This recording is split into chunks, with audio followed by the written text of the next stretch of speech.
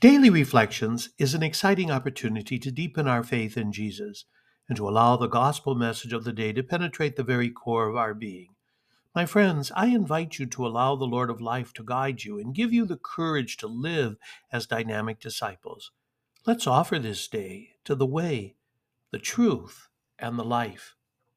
Today we celebrate the memorial of Saint Clare, Virgin, and we begin with Psalm 77. I remember the deeds of the Lord. Together, I remember the deeds of the Lord. I remember the deeds of the Lord. Yes, I remember your wonders of old, and I meditate on your works. Your exploits I ponder. O God, your way is holy. What great God is there like our God? You are the God who works wonders. Among the peoples you have made known your power.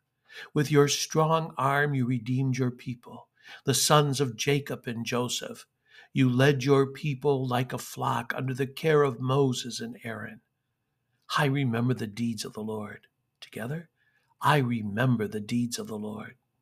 Our gospel for today is taken from Matthew chapter 16, verse 24 to 28. Jesus said to his disciples, "Whoever wishes to come after me must deny himself, take up his cross, and follow me. But for whoever wishes to save his life will lose it. But whoever loses his life for my sake will find it. What profit would there be for one to gain the whole world and forfeit his life? Or what can one give in exchange for his life? For the Son of Man will come with his angels in his Father's glory, and then he will repay each according to his conduct. Amen, I say to you, there are some standing here who will not taste death until they see the Son of Man coming in his kingdom." Whoever wishes to come after me must deny himself, take up his cross, and follow me. These words, my friends, help us to understand what it truly means to be a dynamic disciple. To deny oneself does not mean denying our worth as individuals. Rather, it calls us to let go of selfish desires, ego, and the pursuit of worldly pleasures. It means aligning our will with God's will, trusting in his divine plan, and putting him above all else in our lives.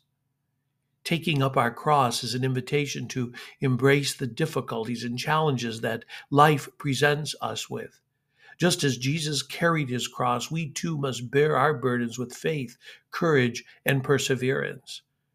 Through our struggles, we draw closer to Christ, who strengthened us and walks with us on our journey. Now, following Jesus is more than just being a casual observer or fan of his teachings. It means actively living out his teachings, every day of our lives, embodying love, mercy, compassion towards others. Following Jesus requires us to put our faith into action and make the gospel values evident in our words and deeds. As we embrace these three aspects of discipleship, denying ourselves, taking up our cross, and following Jesus, we discover the true essence of who we are as Christians. It's a path of selflessness, sacrifice, and really an unwavering commitment to follow God's ways. This gospel today speaks to the heart of the person we celebrate today, St. Clare, a shining beacon of faith. St. Clare is also known as Clare of Assisi. I had the privilege of praying in the church where Clare of Assisi is buried. She lived in the 13th century and dedicated her life to serving God and embracing a life of poverty. Her journey began when she heard St. Francis of Assisi preach, and her heart was touched by the call to live a life of simplicity and charity. Inspired by his words, Clare left her comfortable life behind, and she embraced a life of, poverty, prayer, and contemplation. My friends, throughout her life, St. Clare remained steadfast in her devotion to Christ and his teachings. She founded the Order of Poor Ladies, which we know as the Order of St. Clare, which embodied the virtues of humility, compassion, and love for all of God's creation. Her unwavering faith and her deep connection with God allowed her to bring the gospel we have for today to life.